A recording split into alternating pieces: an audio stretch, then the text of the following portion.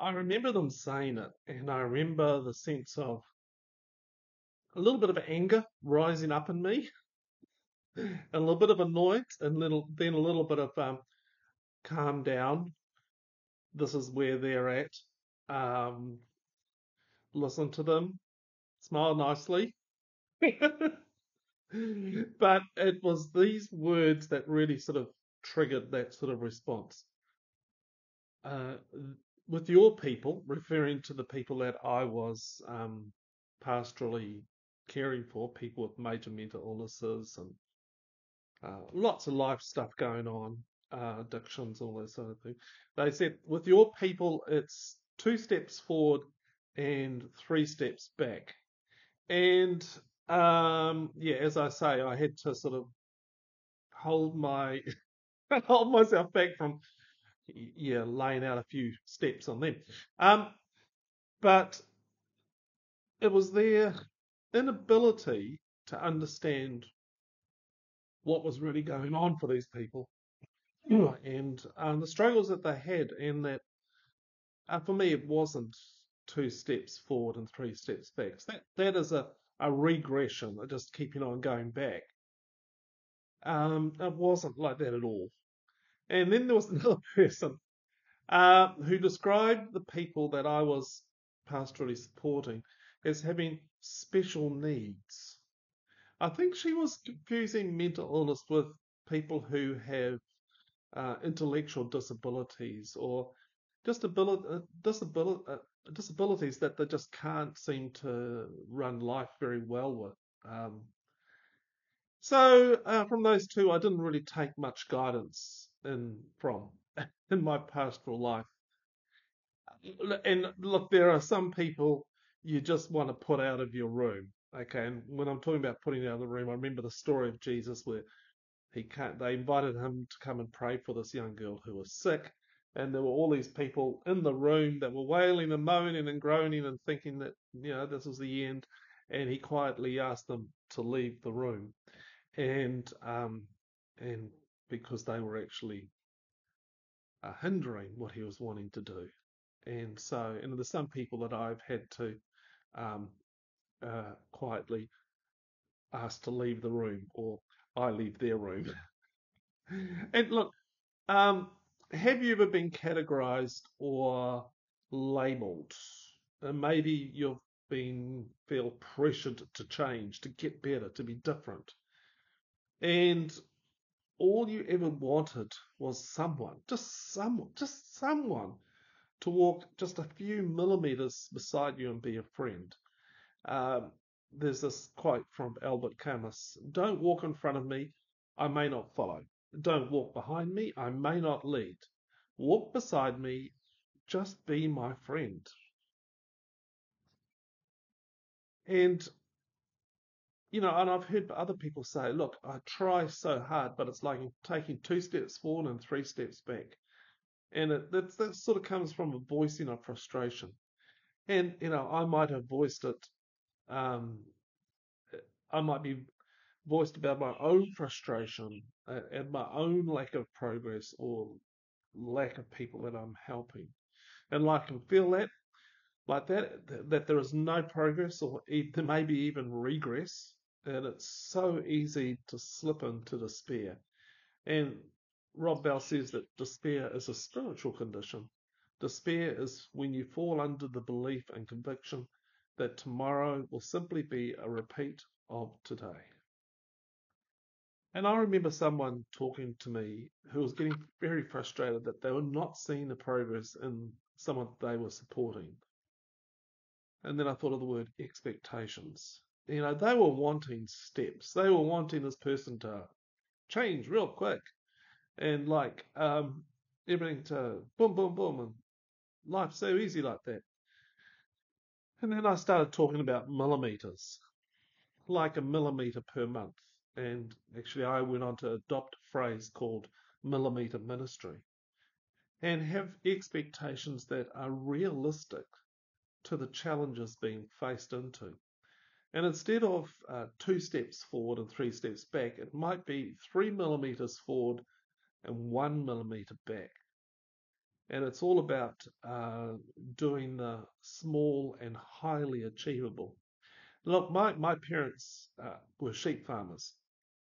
And so much of my childhood I spent roaming the hills of our farm. And there was one particular hill that was quite steep. And I remember my father pointing out to me that whenever sheep would want to get to the other side of the hill, they would always go around the hill. They'd go around the hill. And they did this so often that deep ruts formed over the years. Pathways had trodden into the soil to show the route for the next generation and the next generation. And they still climbed the hill, but the gradient or the angle with which they climbed, it was manageable for them. And a good shepherd, which my father was, would not rush the sheep and try to push them up a hill they didn't want to go up. Instead, he would gently allow the sheep to take the easiest and lowest gradient for them to handle. And I wonder um, about drivers. What's driving the change? What's driving the need to change? What is pushing along behind you?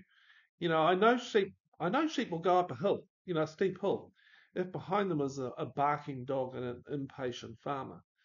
But leave them to their own devices, and they will go up on the path of least resistance. What are the drivers? Others' expectations? Your expectations? The disease of comparisonitis. Yeah, that's a nasty one. Comparing yourself to others.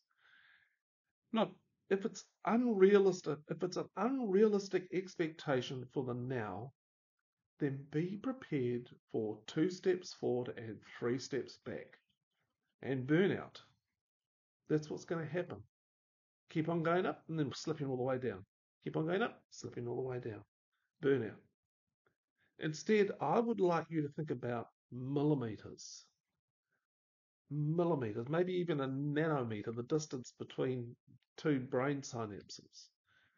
And any progress is good progress. Even if you go back, you can learn something from it, and you can use this learning to go forward with confidence. Think of the slight gradient rise that the sheep on my family farm used to take over a hill. It was very, very slight. Very, very slight.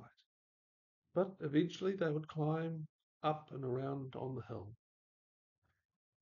You don't have to take 2 steps forward and 3 steps back. You may just want to take 1 millimeter forward and half a millimeter back, and a half a millimeter or 2 millimeters forward and then a couple millimeters back maybe. But over time, long time, you'll see the difference. Okay, here's some quotes. Praise and encouragement is much more effective in changing others' behavior than is criticism. But which do you use on yourself? David Riddell. All changes, even the most longed for, have their melancholy. For what we leave behind us is a part of ourselves. We must die to one life before we can enter into another. Anatole France. Metanote, or change of consciousness, can only come with time. Patience is the very shape of love. Without it, religion is merely about enforcing laws and requirements. Richard Rohr. A good journey begins with knowing where we are and being willing to go somewhere else. Richard Rohr. Courage doesn't roar. Sometimes courage is a quiet voice at the end of the day saying, I'll try again tomorrow. Mary Ann Radmacher. Nothing digs ditches like shovelfuls of dirt. Rick Hanson. Changing behavior by use of willpower alone will soon result in saying the same tune but in a different key. The problems just move sideways. David Riddell. Changing one's behavior is much more promising strategy than insisting on change from the other. Terence Real. Here's some questions. What does the pressure to change come from? Where does the pressure of change come from for you? Okay, where does it come? Is it from external sources? Is it from internal sources? Comparisonitis. Where does that pressure come from? What would a millimeter or even a nanometer of change look like for you? What role does having supportive relationships have in seeing change happen? Formation exercise. It's not up and down. It's a more slight and gradual upward movement to newness. Journal about the most significant changes in your life and how many of them were achieved in small, gradual movements. Then I've got some extra posts you'd like to look at. But hey, if you want to come over and read this and learn more about this, come over to the blog post. There's a link in the show notes below. And I'd love to hear from you. It's barry@turningthepage.co.nz. And I pray that you would learn about taking millimeters and not huge steps and making them firm and committed. Okay. Thanks for watching. Thanks for listening. Bye.